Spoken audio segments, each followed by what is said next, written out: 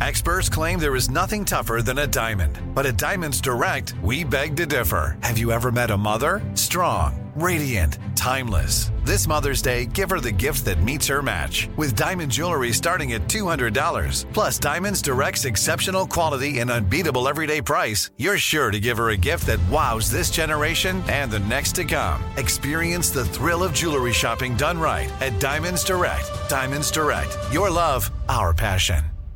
What's up, this your boy Lil Duval, and check out my podcast, Conversations with Unc, on the Black Effect Podcast Network. Each and every Tuesday, Conversations with Unc podcast feature casual and in-depth talk about ebbs and flows of life and the pursuit of happiness. Unlike my work on stage, I tap into a more serious and sensitive side to give life advice and simply offer words of encouragement, yet remind folks to never forget to laugh. Every Tuesday, listen to Conversations with Unc, hosted by Lil Duval on the Black Effect Podcast Network, iHeartRadio app, or wherever you get your podcasts. Presented by AT&T. Connecting changes everything.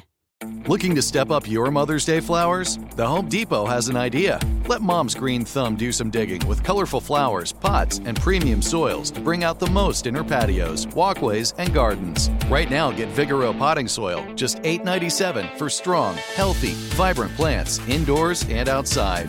Shop our wide selection online and pick up your order in-store and give Mom the gift of a beautiful garden. Get Vigoro potting soil, just $8.97 at the Home Depot. How doers get more done. Guess what, Will? What's that, Mango? So you know what my favorite part of the Winter Olympics is? All right, I think I want to guess on this one. I'm going to guess the bobsled? I mean, that's super fun, but my favorite armchair sport at the Olympics is trying to spot the carpetbaggers. The carpetbaggers? Yeah, I mean, you see it in the Olympics, but especially in the Winter Olympics. Like at Sochi, there was this couple from Long Island in their late 40s who thought it'd be fun to compete in the Olympics for Dominica, which is this tiny island nation in the Caribbean. And you'd obviously have to be super fit to be in your late 40s and make the U.S. ski team. Right. But in Dominica, you kind of just have to have a pair of skis and a passport. So, I mean, how prevalent is this carpetbaggery, and how do they get away with this? I mean, it is discouraged, but sometimes it's like elite athletes who couldn't make the cut in their country where they live, but then, they want to compete for their country of origin. And sometimes it's athletic mercenaries. Like Bahrain is notorious for buying Kenyans to long distance run for their nation. And then there are these wealthy crazies who can just buy their way in. Like Germany has this prince named Hubertus, who was born in Mexico, but has competed for Mexico in slalom 6 times, I believe. Wow. At Sochi, he was 55 years old when he was doing this. Hubertus, just up to no good. Yeah, and you might remember him from wearing this outrageous spandex mariachi outfit. I'm going to look him up. I don't remember this. He said if he wasn't going to win, at least he could aim for best dressed. But, getting excited to spot these Olympic outcasts made me wonder about all the other things at the Winter Olympics, like when did the Winter Olympics start, and why does Norway dominate the games, and why does curling get to be a sport? So let's dig in.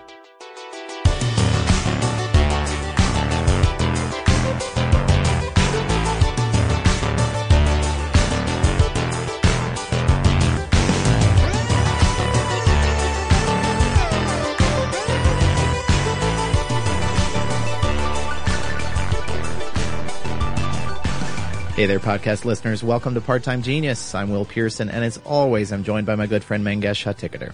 And on the other side of the soundproof glass, showing off his brand new Winter Olympics stuffed animal pal. I don't know how he got a hold of that.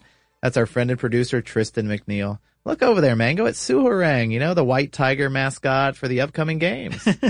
Yeah, I'd recognize him anywhere. So I love that the Winter Olympics get their own mascots. It's actually one of my favorite things about the Olympics. Well, the Winter Games might play second fiddle in terms of scale and viewership, but I feel like the mascots, those things can go toe-to-toe with their summer cousins. In fact, one thing I learned while preparing for today's show is that we actually have the Winter Games to thank for this whole idea of these Olympic mascots.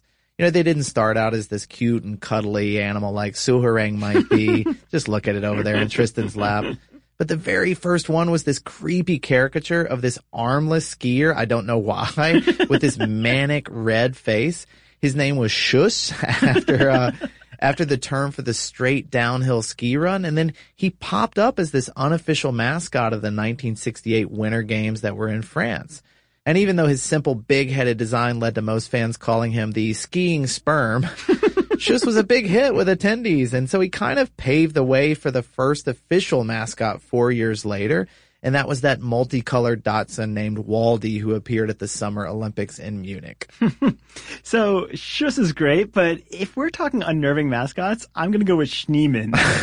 Shush and Schneemann. Yeah, Schneemann was the first official mascot of the Winter Games, and this was back in 1976. And he was basically just a snowman head on tiny legs wearing this big floppy red hat. It's almost like a kid started building Schneemann and then gave up after realizing there was an Atari inside where it was warmer.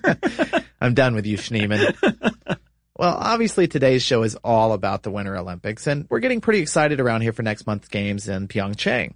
So we wanted to take the opportunity to dig into some of that weird history and the surprising controversies that surround these lesser-known Olympics. So, Megha, where do you feel like we should start? Well, you know, I always like starting at the beginning. I do know that about you. Which actually wasn't that long ago for the Winter Olympics. So the first official Winter Games were held in France back in 1924, which was only 28 years after the first modern Summer Olympics in Athens. But the Winter Olympics were known by a different name originally. So the first event was actually called Winter Sports Week. And it was this 12-day program consisting of 6 sports and 16 events. That's such a weird name. Like, it sounds like something you'd participate in college or something. So why did they call it this? Was it like a test run for the winter version of the Olympics or what? Yeah, exactly right. So figure skating and ice hockey were actually part of the Summer Games already at that point. And the idea of giving cold weather sports their own showcase was first floated by the IOC in 1921. So, I mean, it seems like the interest was there. So why did this first event get such a watered down name? Well, I mean, some Scandinavian countries balked at the idea of a separate event because they already took part in their own competition called the Nordic Games. And they didn't want an official Winter Olympics to steal their thunder. So, you know, the committee made this Winter Sports Week. But the games were this huge success. There were 10,000 paying attendees who turned up to watch 16 countries compete in sports like speed skating and bobsled and curling. And the events were such a smash hit that just 1 year later, the IOC retroactively declared it the first Olympic Winter Games. Huh. All right. So who were like the Michael Phelps of the first Winter Olympics? Were there any standouts, or were the athletes still trying to kind of figure out what they were doing in the competition? Yeah, so, you know, the Scandinavian countries, like I mentioned, had this leg up because they'd been holding their own competitions for over 20 years at this point. Mm-hmm. So Norway in particular has always dominated the Winter Games, and the first one was no exception. They had this incredible athlete, Thorleif Haugh, which is about as Nordic a name as you can have. Yeah, I'd say. And he was this legendary skier who won 3 gold medals in 3 different events that year. And he also took home a bronze medal for the ski jump competition, but this is super weird. 50 years later, it was discovered that a scoring mistake had actually happened, and the medal actually belonged to this U.S. athlete named Anders Hagen. Wow, 50 years later. I mean, I guess better late than never, but still, that is a long time. So were there any other U.S. victories that year? Yeah, actually, the very first gold medal awarded went to this American speed skater named Charles Jutra, and he was this underdog, but in the end, he beat out all 26 other skaters by completing the 500-meter event in just 44 seconds. And my favorite underdog, though, is this Norwegian ice skater who's named Sonja Henie. And not only was she only one of 11 female athletes competing that year, she was also only 11 years old. 11 years old. Wow. So did she win? No, she came in dead last. But, but the 1924 games were actually just the start of her career. She won a gold medal at each of the next 3 Winter Olympics. Wow. And she grew up to be this Norwegian movie star. I mean, Norwegians really do kind of own the Winter Games, don't they? Mm-hmm. I mean, I was reading that Norway has actually won more gold medals in the competition than any other country. After Sochi, their record stands, I think it's 118 gold medals and something like 329 total. Yeah, they're actually one of only 3 countries, the other 2 being Austria and Liechtenstein, that have actually won more medals in the Winter Olympics than in the summer ones. I mean, it makes a lot of sense given their geography and the climate, but you know, that cold weather advantage is actually kind of at the root of one of the Winter Olympics' biggest controversies. You know, to put things in perspective, there are 90 countries that are set to compete in Pyeongchang this year, which is a far cry from the more than 200 countries that participated in the 2016 games that were in Rio. Wow. You know, and the reason for that disparity isn't so much a lack of interest as it is a lack of resources. You know, being able to compete in events like luging and figure skating and bobsledding, I mean, all of that requires this practice in these very expensive facilities. And as Olympic historian David Walachinsky puts it, if you want to run 100 meters or even a marathon, you can just step outside your door and go do it. If you want to play soccer, you can do that anywhere. But if you want to compete in the luge, I don't think so. So obviously, something like the alpine skiing it's an expensive hobby. And if you're trying to compete, just think about all the equipment and training and also just the regular access to these facilities that you'd need to have. Yeah, so I know in tennis, they say if you don't play for 2 days, you lose some of your muscle memory and you're basically relearning your strokes. Yeah. Which is crazy, right? But if you think about something like that for skiing, I mean, the climate-dependent nature of the events definitely hurts your chances if you're from a tropical place. And the Winter Olympics have also developed this, elitist stigma because the colder countries also tend to be richer and whiter, which is probably one of the reasons that they still aren't as popular as the summer counterparts. Which isn't to say that more temperate or even downright tropical countries don't get a chance to shine. I mean, everyone remembers Cool Runnings, right? And the Jamaican bobsled team from the 1988 Calgary Games. But there's still a long way to go if the Winter Olympics want to be an event that's truly representative of international athletes. Yeah, and since we're talking about controversies and you mentioned the 88 Olympics, I just have to take a second to talk about Eddie the Eagle. So I'm not sure I know that mascot. I know it sounds very cuddly, but Eddie the Eagle is actually one of the nicknames for Michael Edwards. And he was this British plasterer who always dreamed of competing as a downhill skier in the Olympics. And after determining that ski jumping would be cheaper and less competitive in order to be able to prepare, Michael became the first in British history to participate in the event. Now, there was only one little problem, and that was the fact that he was terrible at ski jumping. In fact, he crashed at the World Championships in 1986, kind of became the laughingstock of the press, and they not so lovingly referred to him as Mr. Magoo. But, Edwards was undeterred, and he managed to fulfill his dream by competing at the Calgary Olympics just 2 years later. Although he successfully landed his jump, he didn't score even like half the total points as any of the other competitors. But nonetheless, Eddie the Eagle, as he was called by the president of the IOC, became this national star and, an unexpected point of pride for England. So I'm guessing where this story is going, right? It's just like that little Norwegian girl who rallied and came back to clean house at the next Olympics? Definitely not, no. Edwards competed for a spot, I think, in the next 3 Winter Games, but the Olympic community had raised the qualifying standards at that point, and that was really to box him out. And, oh, man. Still, he claims about 70% of his income now comes from speaking engagements. So it wasn't a total loss for the guy. Yeah, and as far as controversies go, that one's pretty innocent. Like most Olympic scandals are a little more tinged with shame. Definitely. And so I was reading about Orton Enderlein. She was this East German luge champion who wound up forfeiting her gold from the 68 Games when it was discovered that she and her teammates had actually heated the rails of their sled just prior to the race. I mean, I didn't realize the physics of this, but the extra warmth had reduced the sled's friction with the ice, which gave them a much faster run time. And so the 3 women were disqualified, but the East German Olympic Committee never took responsibility. Instead, they blamed it all on a capitalist revenge plot. Oh, yeah, that must have been that capitalist revenge plot. It's funny because I know about like corking your bat or deflating a football, but honestly have no idea how to cheat in winter sports. Me either. I mean, it wouldn't even occur to me to heat the metal under your luge. That's also a sentence I never thought I would say. But all right, well, speaking of East Germany, there's one interesting thing I came across, and that was that West and East Germany actually reached across the Iron Curtain, and they decided to compete together as this unified team of Germany. And this happened in 3 Olympics. It was in 56 and 60 and 64. But that's when the truce came to an end because this alternate for an East German team, I think on the toboggan team, they used the games as a way to make a break for freedom. And so her name was Ute Galler, and apparently she fled for West Germany while her teammates were celebrating during a reception one night. That's crazy. Did she make it? She actually did. And you know what? She actually wasn't even the only one. According to the Associated Press, there were 13 fans from Eastern European communist countries that also escaped under the cover of the Olympics. That's amazing. And you kind of have to admire people who saw an opportunity and seized it. So one of my favorite Olympic controversies centers on this guy named Stephen Bradbury, who the press dubbed the accidental gold medalist. He was on the Australian speed skating team that won the country its first medal at the Winter Olympics back in 1994, but his most triumphant moment came at the 2002 Games in Salt Lake City. And by that point, Bradbury had suffered a number of debilitating injuries and was no longer at the top of his game. In fact, he only made it through the quarterfinals that year because another athlete was disqualified. and he made it through the semis because a number of his competitors fell down on the track. Oh, wow. And that fall actually gave him this great idea for what would turn out to be a winning strategy. When it came time for the big race, Bradbury figured his best shot was just to hang back, on the off chance that another fall might clear the field for him. And amazingly, the plan worked, like in spades.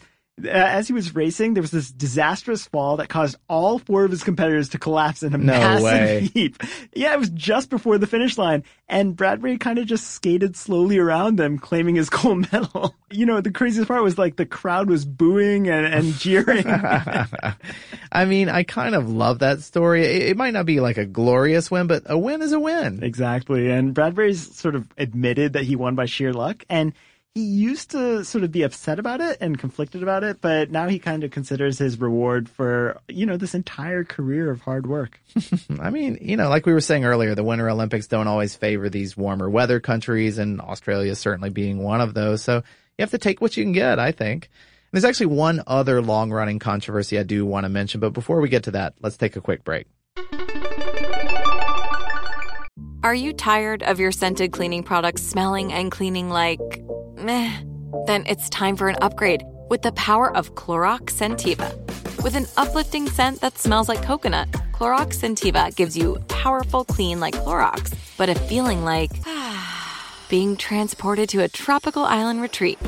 Imagine putting your phone on Do Not Disturb, tuning out all the constant, just the feeling of warm sand in between your toes and a fruity drink in your hand. The ones with the little umbrella. Refresh your home to feel like an all-inclusive vacation by getting Clorox Scentiva.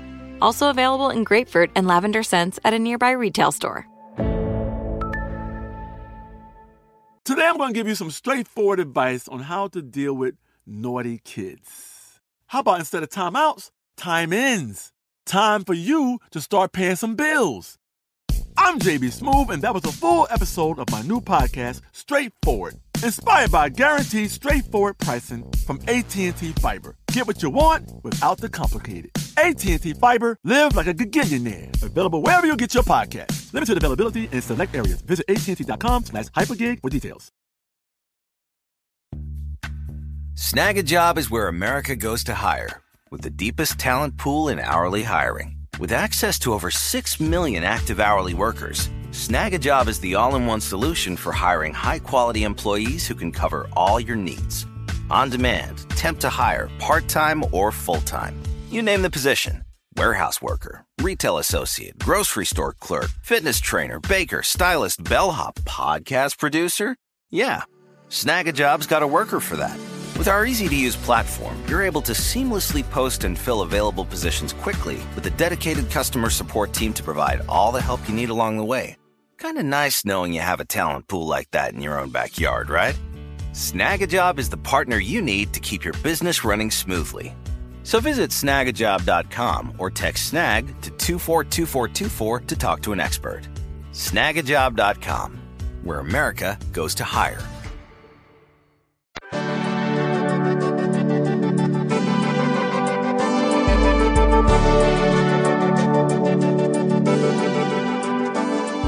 You're listening to Part-Time Genius, and we're talking about the little-known origins and shocking scandals of the Winter Olympics. All right, Mango, so the last controversy I wanted to mention is just how long it took for a British curling team to receive its gold medals. And why is that? Well, Great Britain won the curling competition way back in the inaugural Winter Games of 1924. But the winner actually didn't get their gold until a whopping 82 years later. So what was the holdup?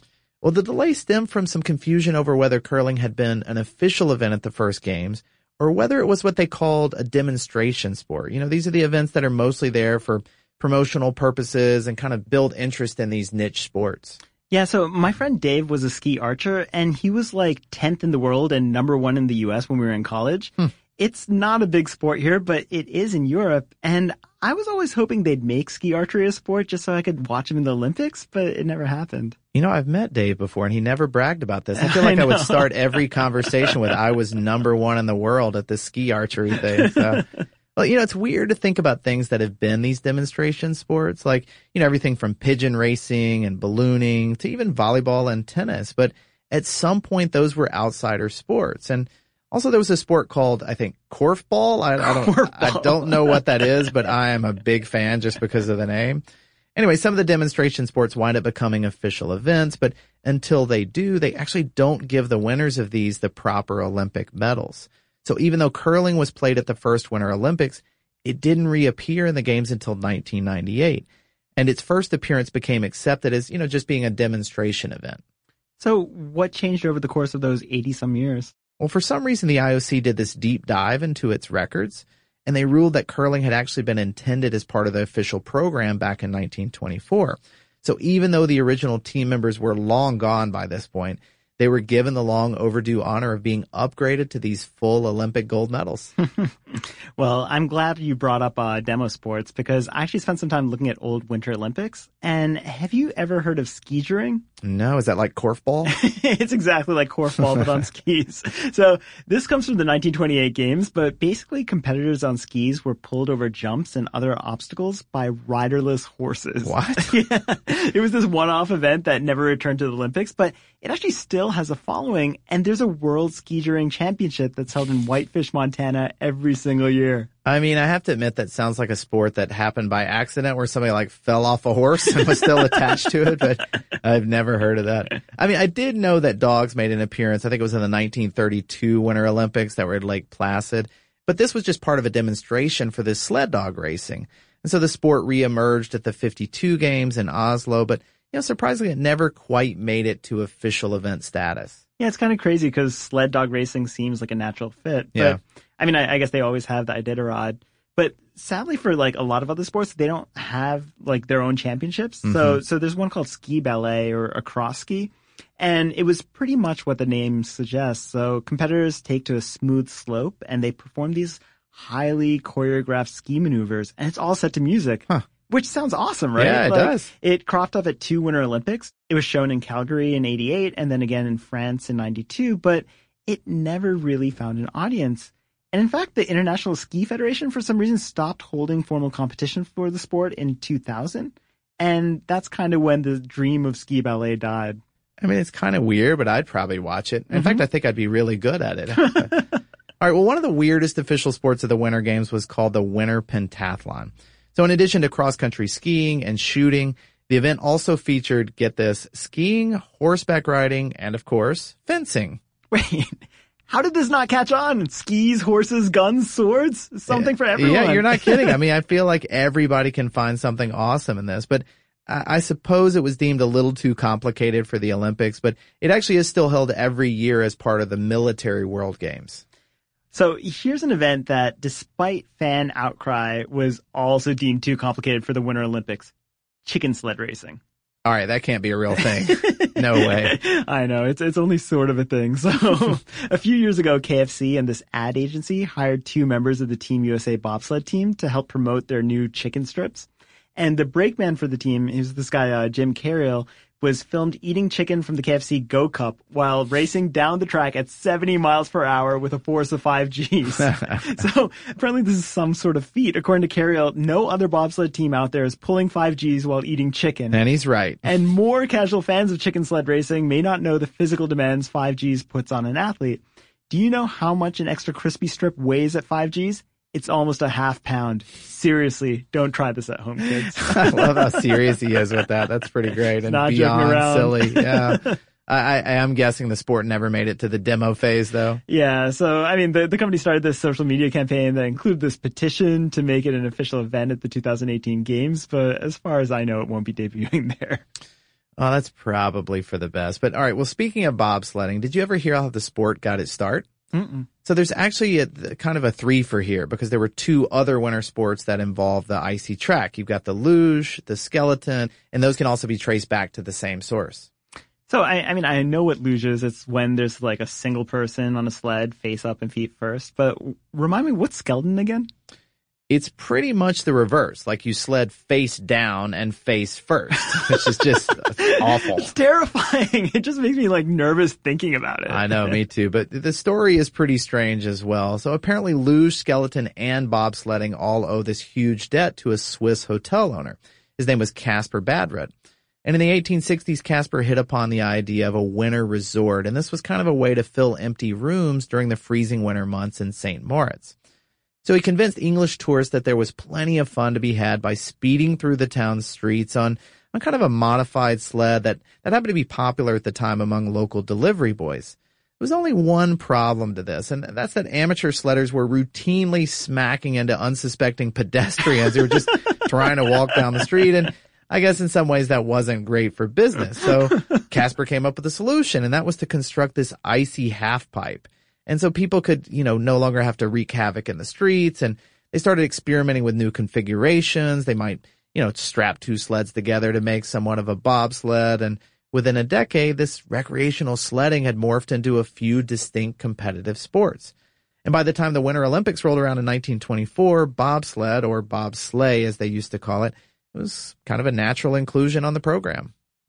That's kind of funny because it's actually a similar thing that happened with the snowboard. So the basic idea of snowboards first cropped up in the 1800s, but they didn't become a commercial product, and I didn't realize this, but until the 1960s.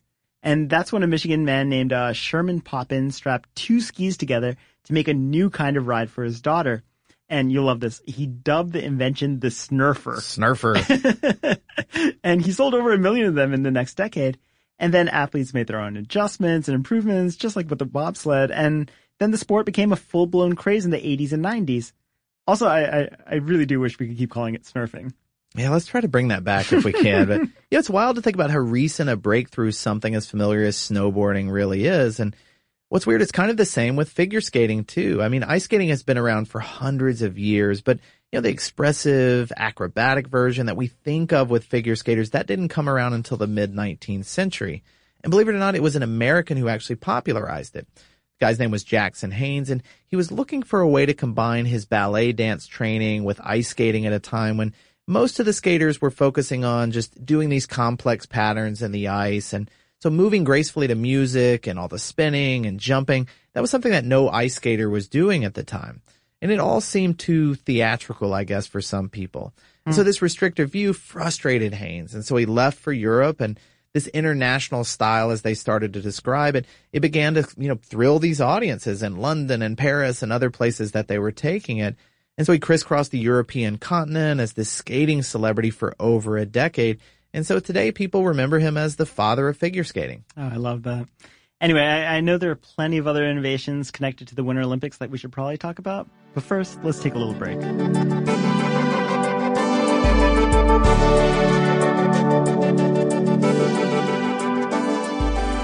So, Dave Burgart is a dear friend of mine. This is how far we go back. So I was on a study abroad trip to Tibet, and I knew no one on the program. And as I was walking onto this bus as a total dork, I think I had a sketch pad in one hand and a ukulele in my other, and I had this ridiculous little suitcase while everyone had these awesome hiking backpacks.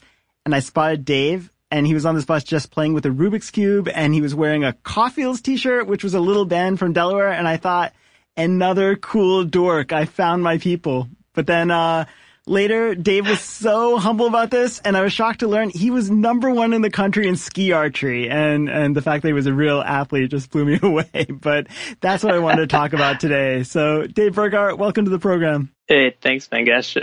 We can debate real athlete with ski archery. So I'm always interested in these fringe sports, and I'm so curious, how did you even learn about ski archery, and how did you get into it? Yeah, it's a good question. So, obviously I grew up as a competitive archer. I think I was one of those kids. I just went to summer camp and, picked up archery and, just fell in love with it. And it just happened the camp counselor, lived down the street for me and he, shot archery year round. And so he invited me to start shooting with him. And so in, elementary school, middle school, I was kind of going around the East Coast, doing all these archery tournaments. And then I hit high school and archery is fun. I learned a lot from it, but it was a little bit too mellow and all my friends are doing Nordic skiing. And so I just picked it up and then like learned about it. And I'm like, wait, I can combine these two things and into this really obscure sport. Like, that sounds awesome. I know, it's like the most amazing Venn diagram of things I'd never put together. Totally. And so, yeah, then I just started racing in ski archery biathlon. And like, I just was at the right time. Like, it was starting to get bigger internationally and had some opportunities to start traveling and racing. And yeah, I did that from like 1998 to like 2007-ish or so. I raced all over Europe and Russia. And yeah, it was a good experience. That's amazing. So when you started, how many people were you competing against in the U.S.? Oh, like pretty small. I mean, you know, Nordic skiing is a pretty small niche. And then like if you add like biathlon, which is the sort of the cousin sport, which just uses, you know, a rifle instead of a bow and arrow, that's even smaller. And then if you like it's like even a smaller piece of that. So, in chess boxing, which, you know, is that where they're like rounds of chess and followed by boxing, like you have to be an okay chess player, but it helps to be a really great boxer. Like Mike Tyson would destroy Garry Kasparov. But do you have to be a better skier or archer in ski archery? Yeah, it's a good question. I would probably say skier. You have to be good at both for sure. But fast skiers tended to do better, I think, than just straight archers. Mm-hmm. Cool. Yeah. And so I know when you traveled abroad to competitions, families would put you up. Could you tell us about your Russian host family and how they welcomed you when you were competing there? Man, yeah, this cracks me up because, you know, there was this one race I did in like a Siberian outpost and there was like no hotels. So yeah, I was put up by a host family and, you know, I was like in shape and like kind of living a monk lifestyle, like eating pretty healthy. And they were so tickled to have like an American in their house. They wanted to give me like the best hospitality possible. And they like the night before the race, like insisted that I just take like vodka shot after vodka shot. And like, then they're like heated up their like wood fired sauna and like, you know, like wouldn't accept like no for an answer. So like went out there and like kind of craziness just ensued with like a local policeman coming and all of a sudden like we were firing his gun at like Pepsi cans in the backyard. I was not in tip top race shape the next day. But I didn't know if that was, part of like my competitor's plan or what, but, you know, years later, like, I don't think it mattered how I did in the race. It was a pretty fun story and cool cultural experience. And, I feel really lucky. That's pretty awesome. So, we want to put you to a quiz because we always put our favorite guests to a quiz. So this is called Real Discontinued Olympic Event or Something We Made Up.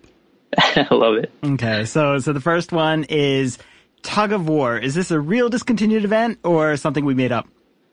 Oh, I'm going to go real event. I bet in the old, like, you know, really, I can see this in the early 1900s. I can see tug of war. Yeah. Absolutely right. They had 8-man team and England was particularly good at it. And it was from 1900 to 1920. All right. 1 for 1. Solo synchronized swimming.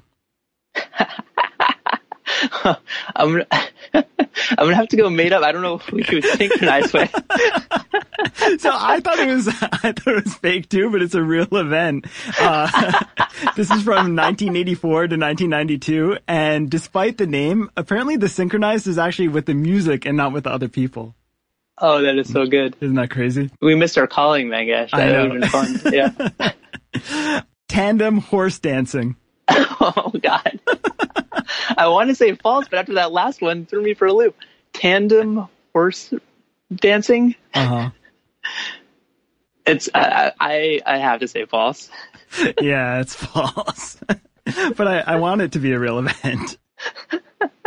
4, 2-man snowman construction. 2-man. I'm going to go false. I hope this is false. Yeah, that's also false. And number 5, swimming obstacle course. Well, we've only had one true one so far. I don't know if we've had 2. True.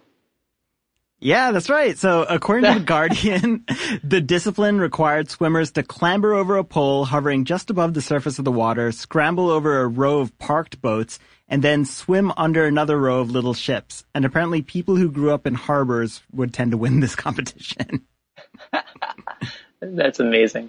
Yeah, so Dave won an astounding 4 for 5, which entitles him to our top prize, a handwritten note to his wife or boss singing his praises. Dave Vergart, thanks for being on Part-Time Genius. That's awesome. Thanks so much. Are you tired of your scented cleaning products smelling and cleaning like meh?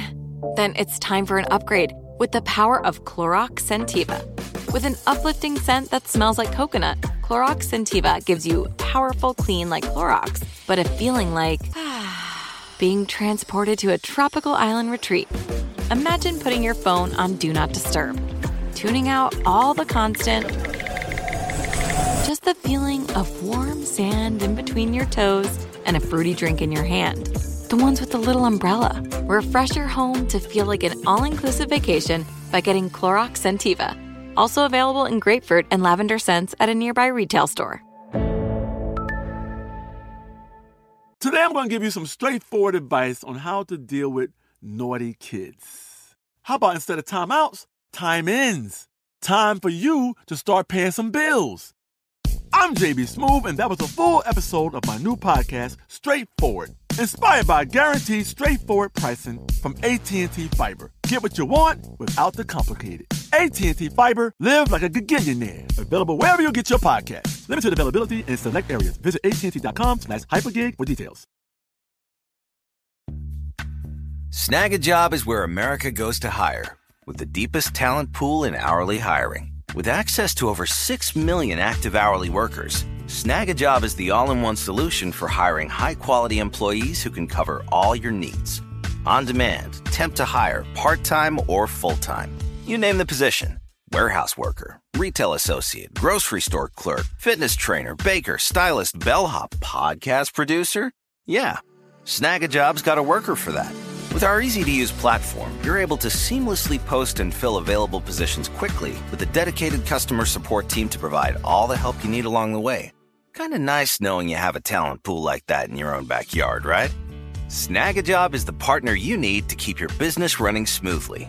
So visit snagajob.com or text snag to 242424 to talk to an expert. Snagajob.com, where America goes to hire.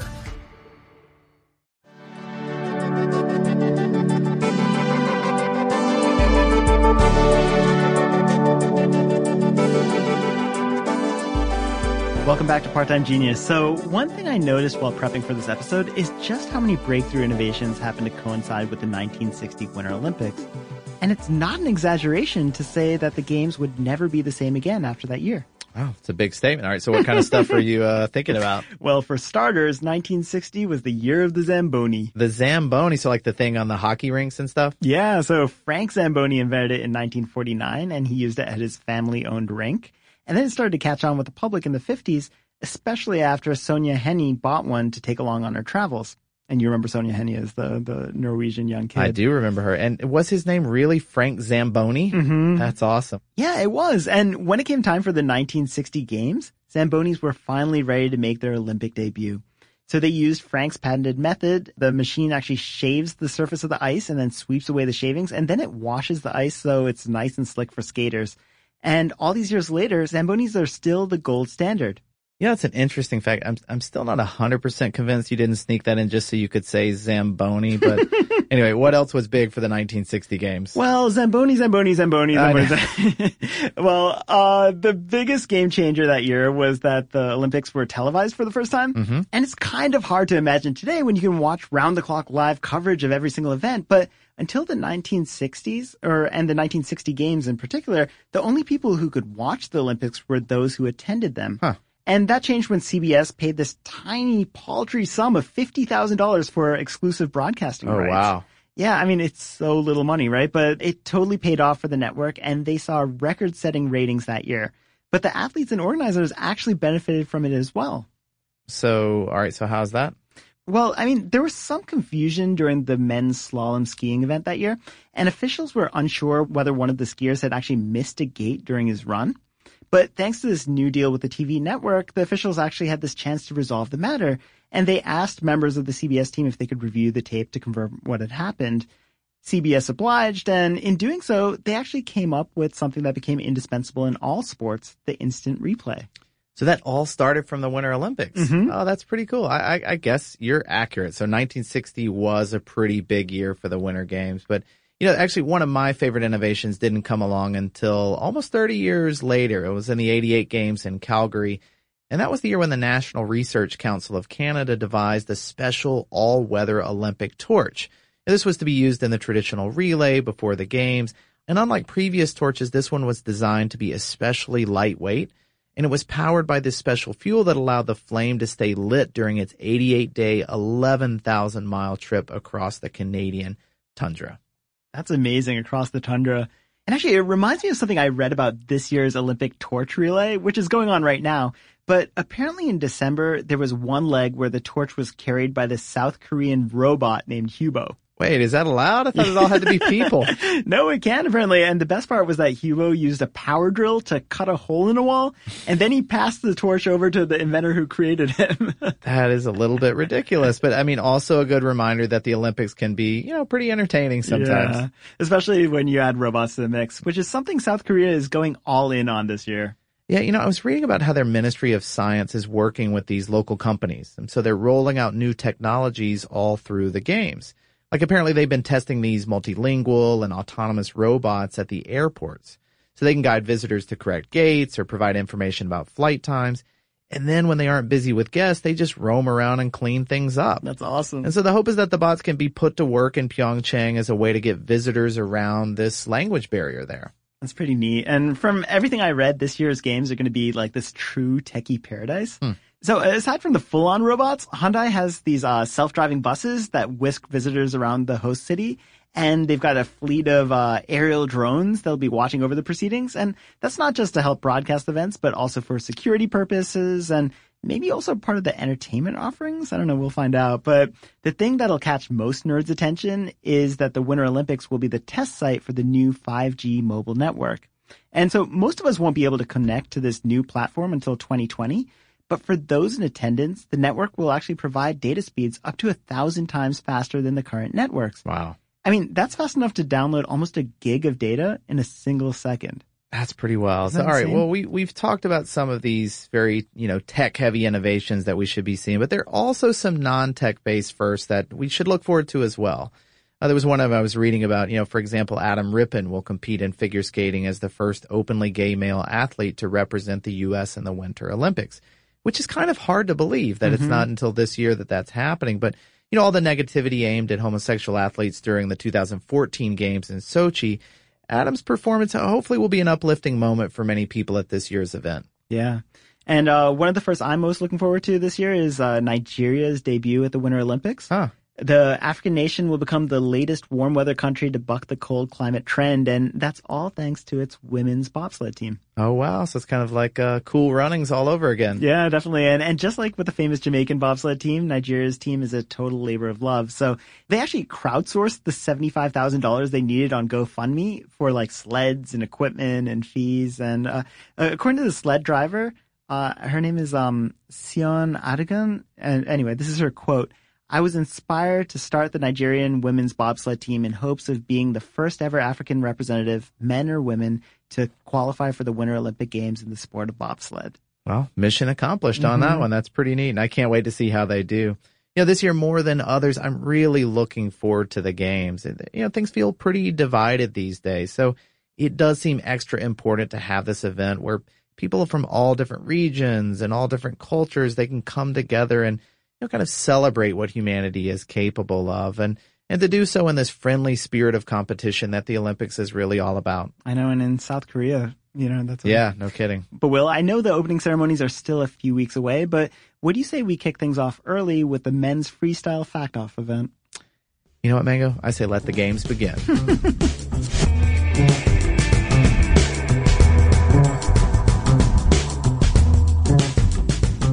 So did you know that only one person has won gold at both the Winter and Summer Olympics? And that honor goes to American Eddie Egan. He won the light heavyweight boxing event in the 1920 Olympics And over a decade later, he was part of the four-man bobsled team that took gold at Lake Placid. There are 3 other athletes that have won medals in winter and summer, but Egan is the only one to take gold at both. So I know we were just talking about the Jamaican bobsled team that got so much attention for the Calgary Olympics and Cooled Runnings. And, the team was kind of a punchline for a while, but they eventually won their fans over because of their hard work and determination. But what I didn't remember, and what most people probably don't remember, is that the team still competes, and they've actually gotten much better. In fact, only 6 years after those 1988 games, the Jamaican team actually beat both U.S. teams in the event. Wow, I didn't know that either. All right, so which country is most dominant in a single sport? I was looking into this, and you may remember that 4 years ago in Sochi, the long track speed skaters from the Netherlands took home something like 70% of the medals in that sport. I mean, just completely dominant. Right. But the Atlantic was looking back at medals over the past 11 Olympics, and they found that the most dominant country in a single sport, those would be Germany's losers. And they took home something like 37% of medals over that period of time. Now, I should note this would include East and West Germany as well as the unified Germany. So they did get to have more competitors over that period of time, but that's still pretty remarkable. Yeah, it's amazing. So the only winter sport where an American athlete has never medaled is the biathlon. But, I have a feeling that they're going to pull it off this year. Yeah. But, I mean, the truth is I'm saying that like I know anyone who competes in Yeah, that I don't sport. even know exactly who does that, but I hope that we win one there. So, all right, well, earlier we mentioned Norway being a powerhouse in the Winter Olympics, and it's even more impressive if you look at their performance per capita. With approximately 5 million citizens, they're roughly the same size as my home state of Alabama, and they've won approximately 1 Winter Olympic medal for every 17,000 residents. Now, I don't know if that sounds like much or not, but compare that to the U.S., where it's 1 for every 1.2 million. So I like that fact, but I can actually top it. Oh, no. And that's because everyone forgets about Liechtenstein. I forgot about Liechtenstein. So they've won a total of 9 medals, all in alpine skiing. And that's actually close to 1 for every 4,200 people there. That is pretty crazy Yeah. that 1 out of every 4,200 people that live there has won a medal. That is It's wild. on all their recruiting materials. Well, Mango, I have to admit it. You have won it. You win this week's Fact Off trophy. Thank you so much. Well, thank you guys for listening. That's it for today. If we forgot any great facts about the Winter Olympics or just the Olympics in general, we'd love to hear from you. It's parttimegenius@howstuffworks.com. You can always call us on our 24/7 fact hotline. It is still 24/7, Mango. Is that right? It is, yeah. That's awesome. Through That's the Olympics. 1-844-PT-Genius. You can also hit us up on Facebook or Twitter. Thanks so much for listening.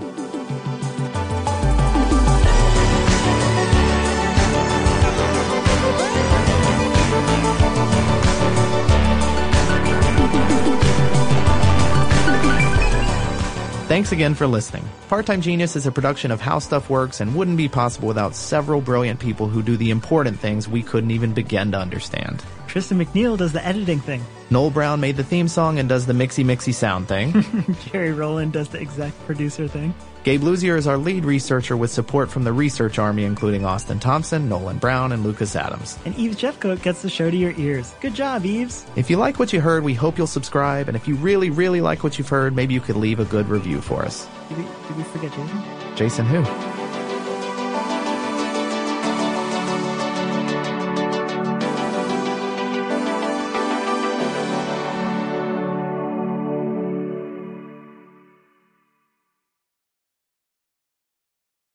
If a new house is on your wish list in the next 5 years, grow your savings faster and experience your dreams with an Ohio Homebuyer Plus account from Kemba Financial Credit Union. A savings account specifically designed to save for a new home where you can earn 7% APY, a $500 matching bonus, and a $1,500 mortgage closing cost credit. Learn more at Kemba.org. Offer expires March 31st, 2025. APY equals annual percentage yield. Restrictions apply. NMLS 292230. Equal housing lender. Federally insured by NCUA. This is Malcolm Gladwell from Revisionist History. eBay Motors is here for the ride. With some elbow grease, fresh installs, and a whole lot of love, you transformed 100,000 miles and a body full of rust into a drive that's all your own. Brake kits, LED headlights, whatever you need, eBay Motors has it. And with eBay Guaranteed Fit, it's guaranteed to fit your ride the first time, every time, or your money back. Plus, at these prices, you're burning rubber, not cash. Keep your ride or die alive at ebaymotors.com. Eligible items only. Exclusions apply. Live Nation presents Concert Week. Now through May 14th, get $25 tickets to over 5,000 shows. That's up to 75% off a summer full of your favorite artists like 21 Savage, Alanis Morissette, Cage the Elephant, Celeste Barber, Dierks Bentley, Fade, Hootie and the Blowfish, Janet Jackson, Kids Bop Kids, Meghan Trainor, Peso Pluma, Sarah McLachlan. Get tickets to more than 5,000 summer shows for just $25. On sale now through May 14th. Visit LiveNation.com/Concert Week to learn more and plan your summer with Sean Paul, Sum 41, 30 Seconds to Mars, and Two Door Cinema Club.